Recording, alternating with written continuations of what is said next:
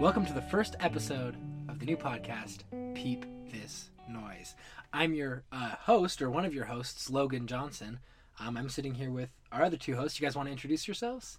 I'm Greg Marchant. I am sitting to Logan's left. Is that correct? Yep, that's right. And sitting to my right is Nathaniel Johnson. I guess that was a cue. For some reason, I thought you were gonna. I pointed right to you. I thought you were gonna do the whole Larry King thing. And my next guest needs no introduction. I thought that's what you were gonna do. I thought this was where we were in our relationship, but I guess not. True.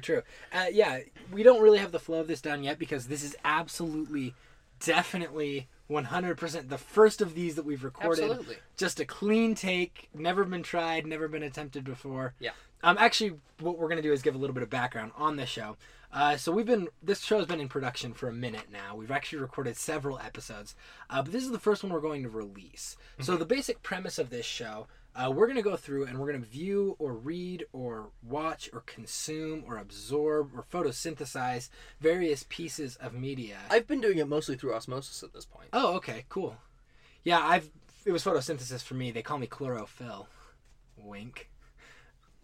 My YouTube membrane is pretty thin. I get a lot of memes absorbed that way. Okay, cool. Semi-permeable YouTube membrane. Yep. I like that. Both of you on the osmosis train. I like that. The Osmosis Jones train. You know. But yeah, starring Bill Murray. But yeah, that's the basic pitch of what we're going to do here. For today's episode, we're going to be talking about Kafka's novella, I guess, Metamorphosis, and a little bit of some of the themes in there. But we're planning to do a different thing every week. So at the end of this episode, we'll tell you what's up next, and then we'll have kind of a train going from there. But this one's just to kick it off.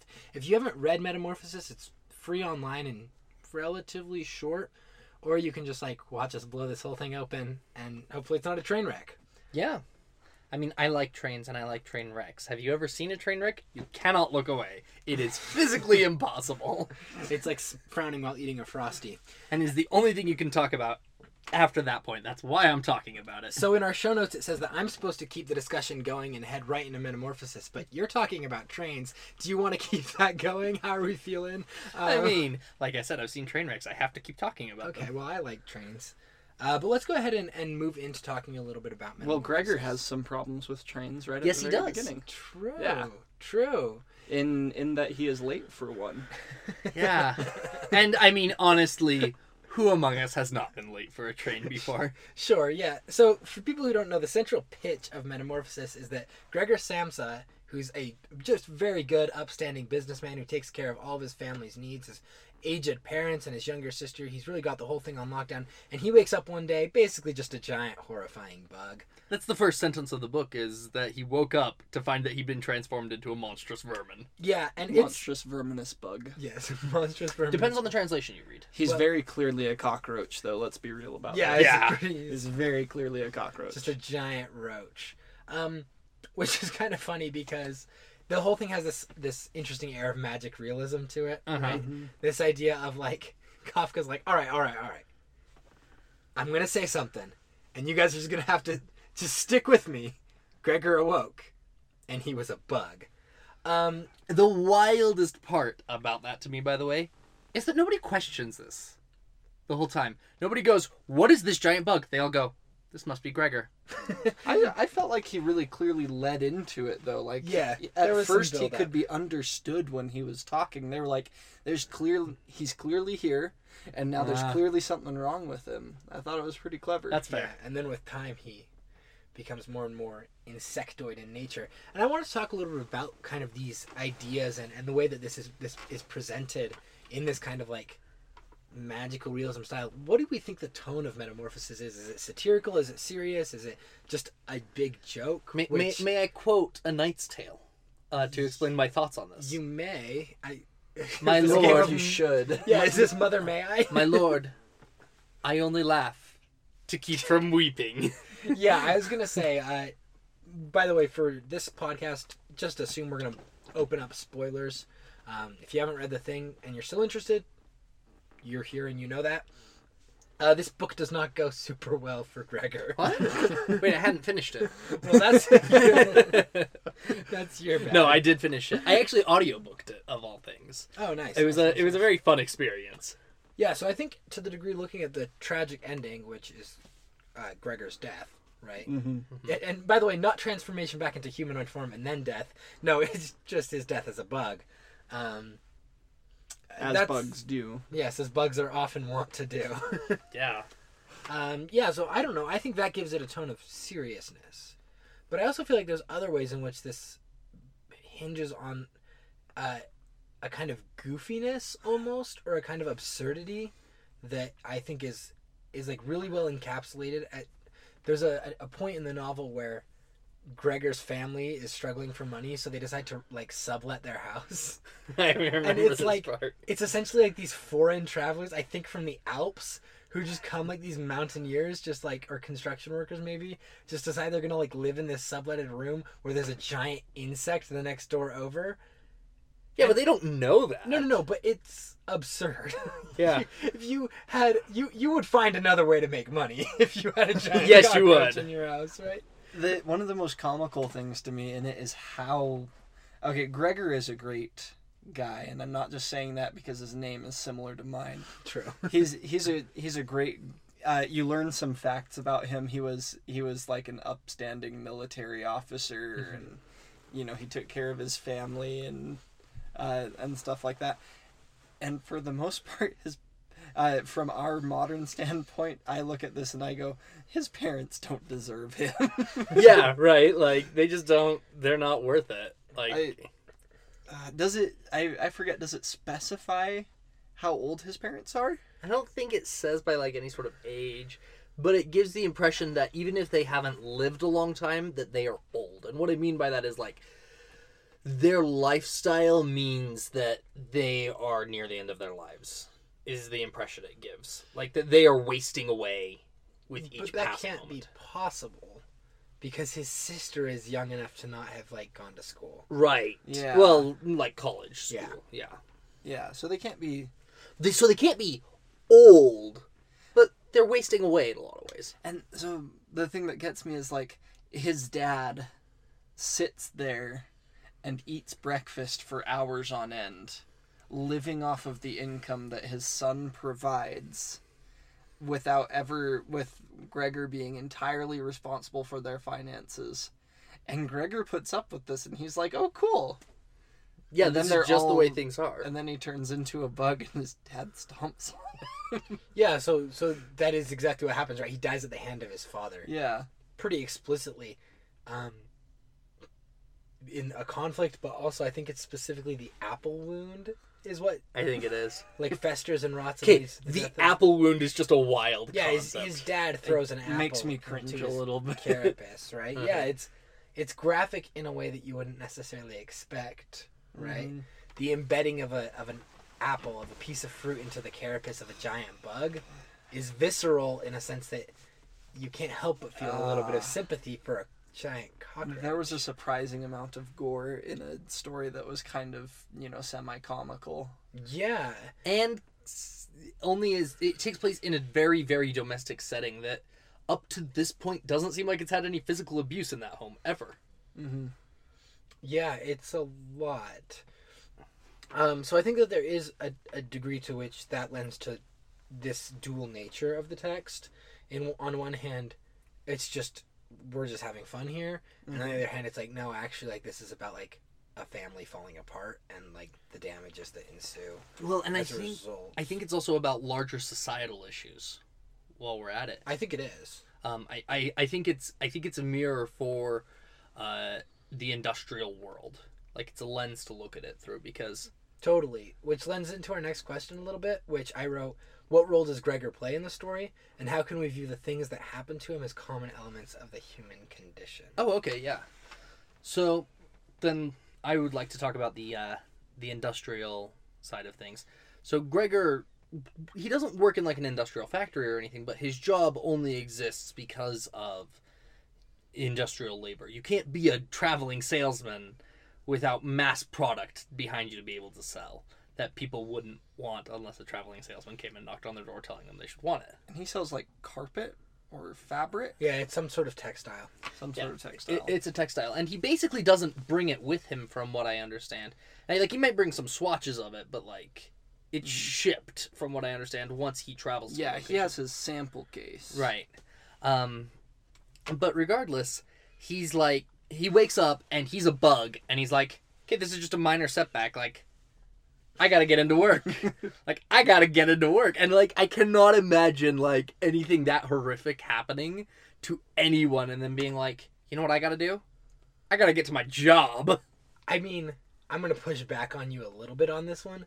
Like, at time of recording, we're in the midst of a viral outbreak. I was gonna bring this up if and nobody else was. People are going to work with a virus. That's true. I saw a meme that was basically just like a Reddit or a Reddit block of text or like a tweet or something like that someone had captioned off, and it was to the effect of we're having a massive coronavirus outbreak. A massive viral outbreak spreads from person to person.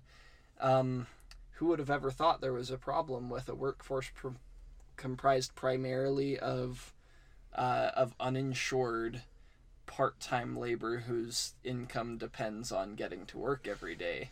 And that they have no sick days or paid time off. Yeah. Yeah, well, this is exactly what happens to Gregor, right? He wakes up as a bug, and his boss shows up. His boss shows up to his house when he's late, like, by 2 hours, right? Mm-hmm. Which tells you the important role Gregor plays at work and how he cannot miss a day. He loses his job because he misses a day of work because he has turned into a cockroach, right? Obviously, this is all caricature in a way, but is it? No, like, I know people who live in fear, and I used to be one of those people, that if I was ever late for work or missed work, that I would lose my job.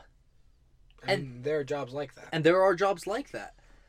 But the thing is, most people can actually afford to miss a day of work. Like, they usually won't get fired. And even if they do, they usually can go find another job. But Gregor, whether that's because he's not in that kind of circumstance where he could keep making the same kind of money, or whether it's because he doesn't realize the other opportunities that might be available to him should he ever get out of his situation of being a giant bug, doesn't even consider that. He's so determined just to get to work. But as soon as he gets fired, he never thinks about working really again. Like, he doesn't start considering what he can do to provide an income. He just kind of gives up. Right, because he's a bug. Right, because he's a bug. but no. I want to point this out. Being a bug didn't stop him from trying. It was once he got fired that he gave up. Okay. I can see the point that you're making there. So, I guess, like, people could go through actually a lot of stuff and still be willing to provide value to the companies that they work for. But as soon as you treat them like a bug, they're done. They won't work for you anymore. I don't know, I feel like he was already being treated like a bug. Yes. But now he knows that he's being treated like a bug and that they won't accept him. Yeah, but I would argue that the only thing that's stripped away is his ability to work, right? I don't think Gregor's lack of desire to return to the workforce has anything to do with his spirit of, like, his work ethic being crushed. I think it has more to do with the fact that he's got 6 legs and a shiny carapace. Sure. Right? Like, once he lost the one job that he had, you can't show up to an interview as a bug. Right? Yeah. Well, that leads me to another question. Do you think that him being a bug is a metaphor for disability? I don't think so, no. I kind of took it as he was now outwardly the way that the economy and society he was in was treating him. That's what I think that's definitely a fair take. Like, insects are to most of us who don't mind squishing them disposable and not very useful, and we only tolerate them as long as they don't do anything wrong. Right. And as long as they are part of the healthy ecosystem around us, right? Mm-hmm. Right. Think about an overwhelming thing, like an overwhelming outbreak of insects. The first thing we do is get some pesticides. We love ladybugs because they're, like, small and cute and crawl around and look fun, but then we don't like them when they move in to hibernate in our mailbox in the winter. Right. Or in our walls or something like that in large numbers. Yeah, and I think that's definitely a takeaway that should be taken away from this. But I like to look at him as a character that has had disabilities strike him rather unexpectedly. He's been the main caretaker in his home, and all of a sudden he can't be. And not only can he not be, he has to rely on the other members of his family to take care of him. A complete reversal of roles. And I've seen people end up in that reversal. And I've seen those people come to resent their former caretaker because now they're taking care of them.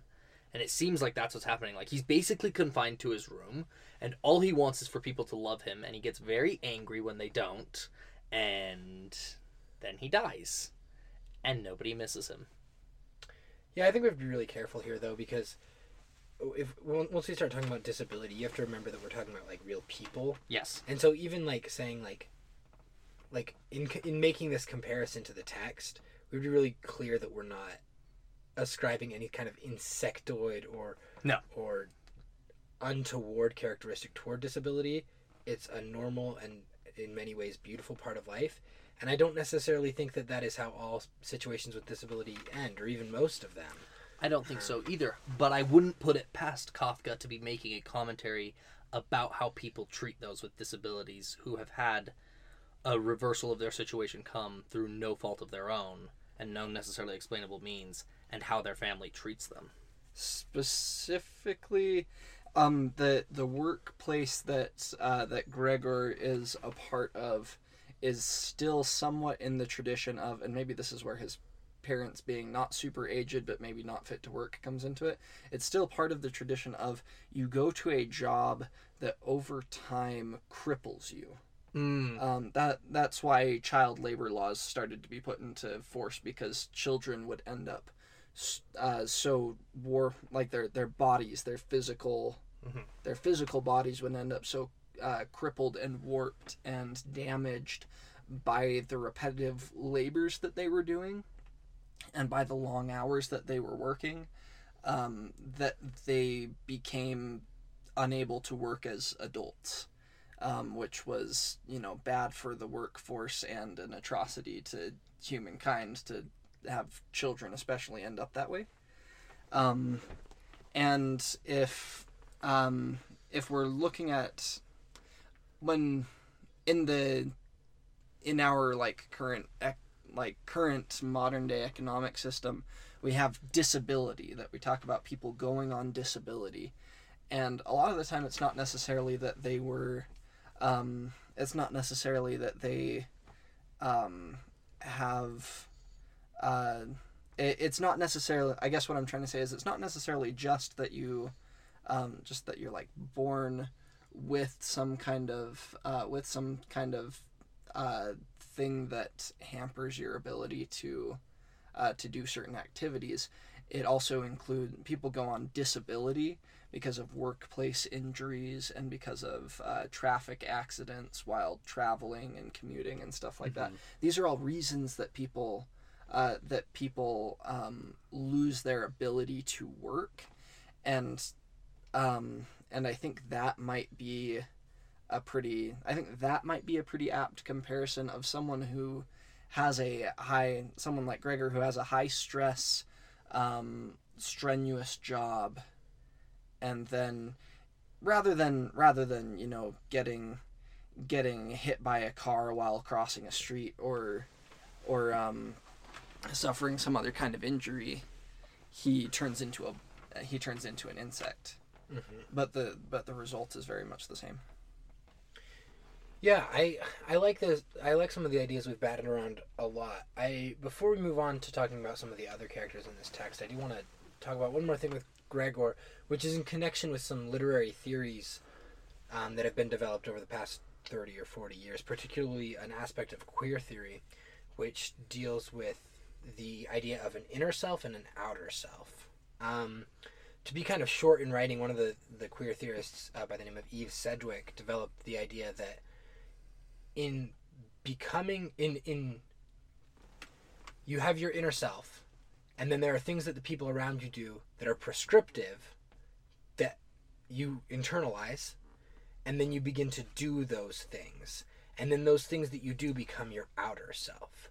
So this is tied to this idea that Greg was giving earlier, this idea that Gregor was one way, but then the people around him kind of pushed an identity of Cockroach onto him.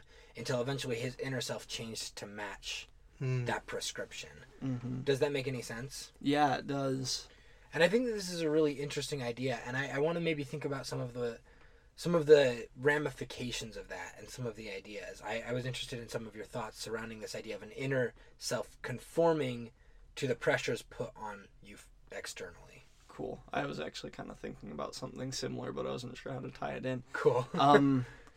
With Gregor being in the situation that he's in the story where he's turned into a bug, and this is kind of tying back to his ability to work. One of the things that his family seems to see as defining about him is that he's reliable and he goes to work. Mm-hmm. But internally, aside from all those things, he has all these other things that we get to hear as the reader, because we're seeing this from his point of view. We're hearing his thoughts, and he's not thinking about himself necessarily as reliable. He's thinking about himself as someone who really wishes that he could push back against his harsh workplace. He's someone who really loves his family deeply and just wants to make them happy. He's a very positive and very clear thinking type of person who's good under pressure. Mm-hmm. But that's not who people see him as, and that's why he suffers internally. Like he crawls off to die. Right. He suffers internally, throughout the course of his life as a bug. It's kind of a microcosm of what he was already going through. He was gradually just dying underneath the mountain of these expectations and requirements that were placed on him, while he himself was was it you or Nathaniel that said earlier just wanted to be loved? I think that was me. Yeah, Nathaniel said earlier he just wanted to be loved, and he just wanted to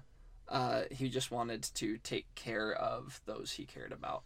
Yeah, absolutely. And I think something interesting that you bring here in connection to the inner and the outer is this idea that, yes, while what Gregor is on the outside changes, there's also a nature to which, the actions that he's performing outside of himself kind of get stripped away by the metamorphosis, mm-hmm. and he's left exclusively with what's inside of him, and what's inside of him has been rotting for a really long time.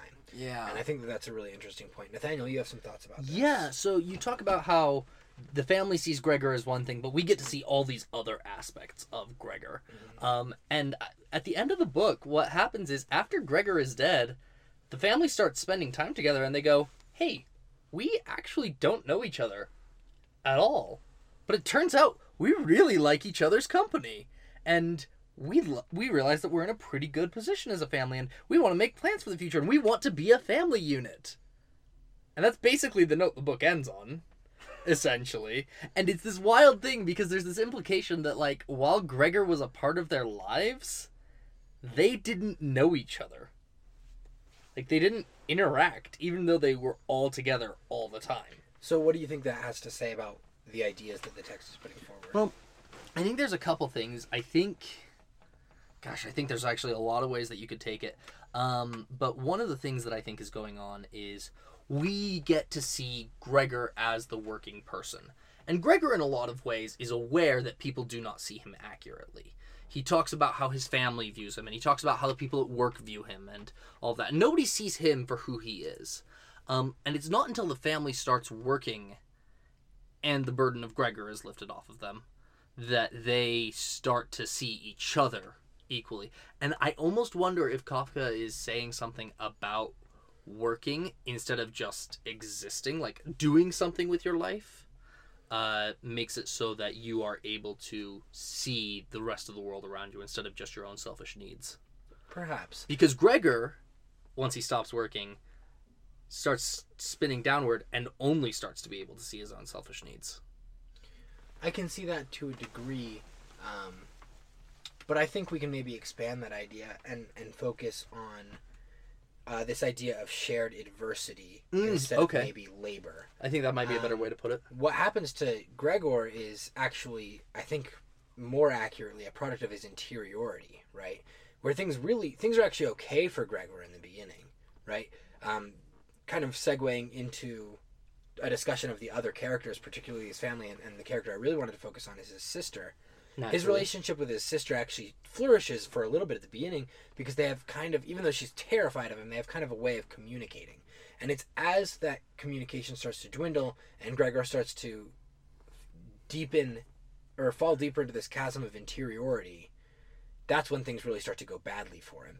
And then as his family bonds together against this common problem, that's when they start to recognize each other and realize what they are as a family unit. It makes me want to this idea, because it's a good interpretation, but it makes me a little bit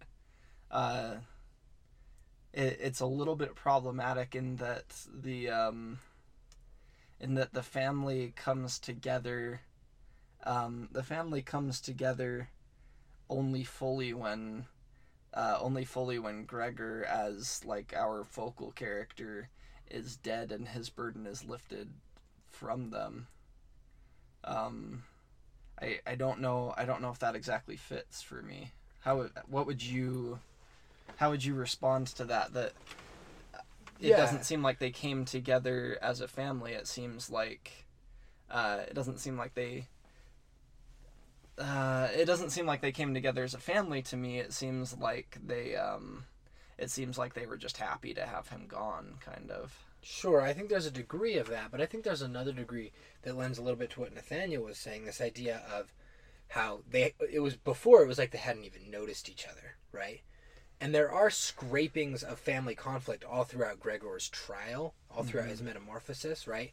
There's kind of this awkward, the early portrayal of the family is something incredibly disparate, like the initial encounter of Gregor with each of his family members is a separate, individualized thing, whereas there are later accounts where the family huddles together to hide from Gregor behind some kind of a weapon, right? Mm-hmm. These spatial, I think, placements of the family lend a little bit of instruction as far as their emotional attachment. Mm-hmm. I think there's also a read we can give here, too, about the way that the family starts to rely on each other rather than relying on Gregor, right? So I think I agree with you that it's problematic. I don't know that I necessarily love this idea that Gregor's untimely demise or relief from metamorphosis, or however you want to look at whatever happens to Gregor at the end of this book. I agree that being kind of viewed as a bonding agent is maybe not comfortable or even ethical or good or ideal. But I think that there's a degree to which it happens in the story. Mm-hmm. If people were to act that way around, say if we go with our like injured breadwinner as Gregor as a metaphor for an injured breadwinner, if that were to happen to a family surrounding an injured breadwinner or something like that, we'd call them all horrible people. But yes, this is fantastical. So except there is a degree again to which this happens. Bear with me, right? Let's take aside all of the terrible things that his family does and the terrible ways in which they act, because they're pretty terrible to Gregor throughout this story. But there are times, repeated over and over, where the breadwinner of the family is injured or seriously crippled and cannot perform those functions, has to rely on the other members of the family. The other members of the family struggle through that adversity, start finding other ways to survive and take care of the former breadwinner. The former breadwinner dies, and that burden is lifted from them, because it is a burden. It's tough. It's hard. And they go, hey, I've realized that we've gone through a lot together, us humans who still live here. And we actually have a lot in common, but we've been kind of absorbed in other things and with other concerns. We haven't had any time to connect as human beings. And so that does happen. Now, Gregor's family is actively terrible to Gregor, in my opinion. I'm not saying they are a role model for that, but I'm saying there's an element of, even though it's magical, it's that realism aspect where we can buy, a family would act this way in some of these aspects. And they would maybe come together after the death, but maybe not before. Yeah. I can kind of see that. I'm not saying I like it. And I don't think it's a perfect family. I don't think it's a perfect comparison either. I do want to talk a little bit about his family, particularly like the way in which they throw views on what it means to be human. I want to talk about the relationship of Gregor's father to Gregor, which I think is primarily one of pity and of rage. I think, yeah. And I think I want to talk about the mother's relationship, which I think is primarily one of duty. And fear. And I want to talk about the sister's relationship, which I think is mainly one of curiosity and compassion. Probably would be the two things that I would describe to the sister's relationship. What were your thoughts about some of these different dynamics and some of the ways that they played off of each other? I had an interesting correlation. I started off despising the parents, but by the end, my respect for them had increased. And I started off really liking the sister, and by the end of it, my respect for her had decreased. Okay, say a little more about that. So the sister... Well, so the parents are first just actively terrible to Gregor. They're just... I don't think that's a thing that starts at the beginning of the book. No, but like, yeah. Once they realize he's a bug, they're just not good to him. They are violent, they hide from him, they refuse to see him, they refuse to interact with him. And his dad ultimately causes his death, as we've already pointed out. The sister, though, actively tries in the beginning to feed him, to take care of him, to make sure his needs are met.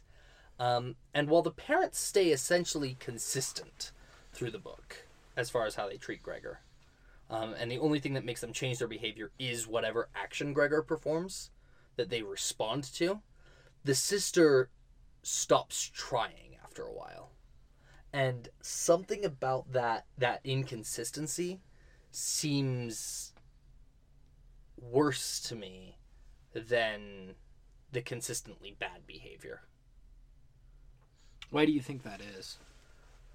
I think it's easy for me, at least, to sympathize with Gregor where he starts becoming more and more frustrated with his sister not paying attention to him like she used to. It can be really hard to be in a situation where you have some sort of relationship that's been developed a certain way, and then that relationship starts to change or go away because the other person is not putting in the effort that they used to be putting into it. That can be a really frustrating position to be in, and that's where Gregor finds himself. He can't do anything to change his circumstances. So the only change that can come is externally, and there is a person actively taking away from the good in his life by not giving it. And it's frustrating to watch happen. Sure. I see what you're saying. I think there's a degree as well to which Gregor's interiority develops in a way that makes him increasingly isolationist in his approach toward his sister. And I think that as he hides from her at the beginning, and then he kind of like scares her later on. He gets kind of creepy. Yeah, he gets a little creepy. Looking out the window and like climbing on the walls and stuff, which totally understandable. Also, like the weird fantasies he has about her, like spending all day, every day in his room. Like, it gets weird fast. Yeah, and I think there's a degree to which it reflects a certain kind of reversed, or maybe not even reversed, but a certain kind of revealed dependency, where we see that a lot of what made Gregor was that he was, in a sense, very emotionally dependent on the sustenance that he was providing to his family, right? In the key role that he was playing. I don't see my sister that often, and while I'm not a bug, who's trapped in one room all the time, I'm not actually that upset. I understand that she has a life, There's a degree to which, like, I think it's telling of maybe some of Gregor's own problems and maybe his own way of perceiving himself, that his value in a lot of ways was a result of the way that his sister saw him, because was he paying for her to go to music school? Was that he was going to pay for her to music school. For her to go to music school. It almost seems like in some ways Gregor has this weird strings attached kind of relationship, and once he kind of loses his hold on them is when he starts to withdraw more into his interiority and grow in some rage. I'm not saying that's the only read, but I think it is a read, right? Another way of looking at it. What do you think about all this, Greg? my mind keeps going back to the locked door. Like, at the beginning, like, there are a lot of shut doors in this story. Like, and I literally mean the physical object of a door. Yeah. Like, they're in this house there are lots of shut doors. In this house, we shut doors. Yeah. But at the very beginning, he talks about how he's acquired this habit of a traveling salesperson of locking every door when he goes to sleep, no matter where he is, even at home. And to me, it's kind of symbolic of his flaws, like you were mentioning, of his flaws as a person that are kind of contributing to his downward spiral once things start to go really, really wrong with the metamorphosis. He's overall he's a genuinely good person trying to take care of these people, but he's also not very. He's also shut himself away from them long before they started shutting him in his room. He was shutting himself in his room. Well, I always thought it was odd that none of the family was like concerned about this horrific tragedy to their son or to their brother. The only thing they seemed concerned about was, oh no, there's a bug and it's in our home and we no longer have a breadwinner. Like, it seemed like the two events were not connected to them. Like that they were isolated incidents, and in a lot of ways they kind of were, because Gregor wasn't a person to them. And I also think it kind of reveals something about who Gregor was. His relationship with them kind of reveals something about who he was prior to this. Maybe for some people would make it a little bit easier to like not feel so bad for him. I still feel pretty bad for him. Yeah. In the course of the story, but his relationship with his parents shows that although he was taking care of them and he loved them, he didn't really get close to them. He watched them from afar. All of his talking about them seemed to be like things he had observed, like watching them. Which is basically all he does as a bug. Yeah. And I think there's a degree to which, discussing again the novella's themes of interiority, I think there's a degree to which, like, there's part of his family, instead of being a part of his exterior, they almost become fixtures of his interiority, right? Ways in which he sees himself, right? He doesn't see himself as Gregor. He sees himself as in relation to his job, in relation to his sister, in relation to his mother, in relation to his father. When all of those relationships crumble, except for his sister, he then defines himself for a period almost exclusively by his relationship to his sister. Now, right? With that said, I took a read from it that I'm not sure is actually explicitly stated in the text. But does Gregor basically give up on living? Like, he just stops caring about continuing on to the next day, right? Like, he stops eating, he stops taking care of himself, he stops getting any exercise. Yeah, he just stops. True. He also does have, like, a mortal wound in his right. side at that point. But the stopping eating comes slightly before that, doesn't it? I don't think so. Maybe I'm wrong. The reason I took it as, like, him, like, basically trying to have a noble way out of being like, well, I'm clearly too much of a burden on my family. Guess I better stop. I don't know. I think that may be reading too much into what Kafka wrote in the text. Fair. I think it's a possible way of looking at it. But I think Gregor's death seems to be less an instance of trying to take a noble way out. I think especially that might be reaching a little too far in my opinion. And more an instance of a combination of physical and emotional trauma. Physical brought on by his family and emotional brought on by his positioning of himself to his family. Greg, you have some thoughts? Yeah, this question that Nathaniel brings up about that particular read is kind of interesting because it does give us an opportunity to reflect on, to remember that, I keep wanting to say Kafka. Kafka is a person. Gregor is a person. Like, we remember that Gregor is a person because he's a bug while we've met him. Like, throughout the course of the time that we've known him as readers, he's a bug.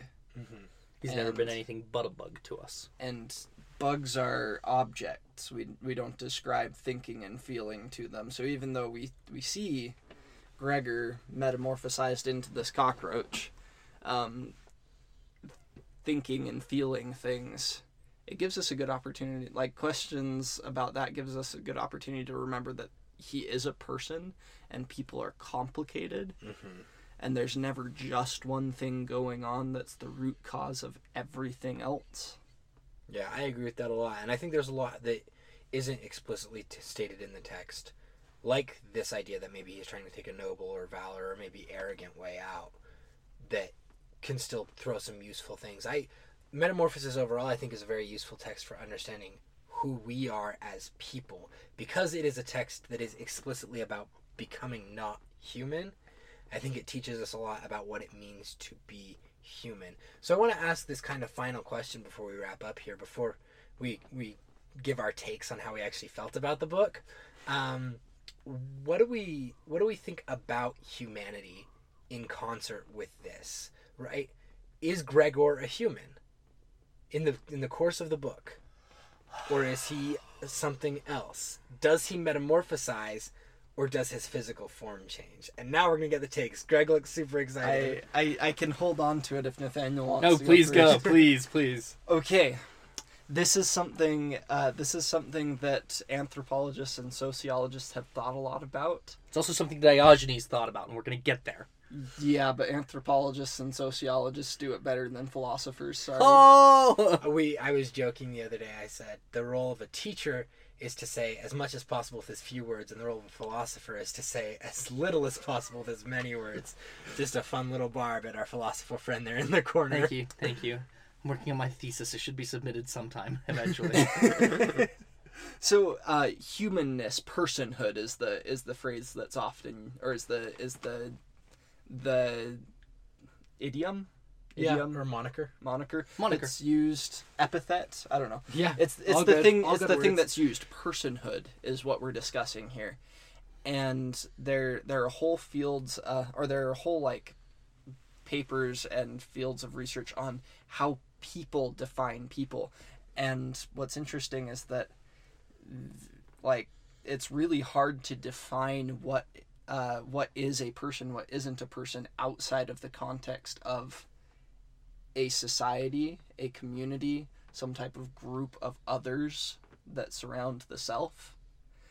And it's interesting to see here because Gregor loses his ability to work. He loses his ability. I'm trying to get these in order. He loses his ability to work. He loses his ability to communicate, and actually, I think those are the main two things he loses. He loses his ability to eat regular food. And then he loses his ability to move. Yes. Entirely. And then he loses his ability to live. Yes. But skipping the ability to live, because at that point it's kind of moot, because then he's just dead, and generally we don't... it gets complicated there, too, about whether dead people are real people. And as we learned on another podcast, we don't actually know what death is. Yep. So when you have these things stripped away, it's showing things that in Kafka's mind seem to define what is human, or at least what he sees as his society defining as human. Mm-hmm. The ability to work, the ability to speak, the ability to eat things that everybody else is eating, like preferring the same foods as everybody else around you, and the ability to move around on your own and have like individual agency as to like where you go and when you go there. Mm-hmm. I would agree really strongly with that. I think there's a degree to which the text itself is reflexive of a cultural surrounding that it finds itself in, mm-hmm. right? And I think that it does inform a lot about the human perspective of personhood, or the human perspective of what it means to be a Homo sapien rational self. Yeah. Which I think is really interesting. I like this idea that you brought up of things being defined not by what they are, but by how they relate to other things. Mm-hmm. So we can only craft an image of ourselves by othering something else. This is like a big post-colonial idea that a theorist named Edward Said came up with. He did it for colonial nations, saying that they defined themselves not by any particular thing, but by their relationship to what they were colonizing. And I think that it holds true here in Kafka's writing as well. With colonialism, you can't really honestly say if you are choosing to believe that people are generally good when given the chance, which I think most people would like to believe. With colonialism, you can't say that the things that colonial powers did to those that they colonized were in any way justified, except in the situation that they defined those people as somehow less human than them. Exactly, and I think that relates a lot to what we're talking about here. We're about to wrap up, but Nathaniel, give some of your thoughts on this. Yeah, so Val Plumwood was a great feminist philosopher who worked a lot with classical logic, and one of the things she said is that our classical logic, where we say something is either true or it is false, leads to us viewing each other strictly in terms of other, and not just in terms of other, but we go, if there's true, I am human, then anything that is not like me is not human. It's not its own individual thing. It's just not human. It is false. So it's not, I am human, that is dog, that is cat. It's not, I am male, this is female, this is child, this is non-binary. It's, I am true, everything else is false. And when Gregor stops being the ideal of truth, when he stops seeing himself as human, it doesn't matter what other qualities he has. He doesn't view himself as human anymore. And that's why we never get like a clear description of, I am a cockroach. He's just a vermin. I like that. To harken back to our discussion of inner and outer and interiority that we had before, Gregor never defines himself as specifically something else, but he does realize he is not human. And then in the realization of becoming not human, he begins to perform not human and lose the functions of humanity or personhood, as we called it. When he could easily have maintained, not easily, but he could have maintained those. Absolutely. All right, quick takes, rapid fire. We don't have a ton of time left on our recording. Do we like this? What do we think about Metamorphosis? Would I reread? Yes. Okay. Do you like it? It's not a comfortable read. It's bad. It's not comfy. But I think it was well worth my time and I enjoyed it. Okay, Greg? I liked it. Would I reread it again? I don't know, but I enjoyed reading it this time, and it reminded me a lot of a book that I read as a child, although Metamorphosis is much darker, where dragons start showing up in an otherwise mundane real world. I know you said book, but I thought we were going to go to Mr. Limpet, which is a thing that we talked a lot in pre-production for this podcast.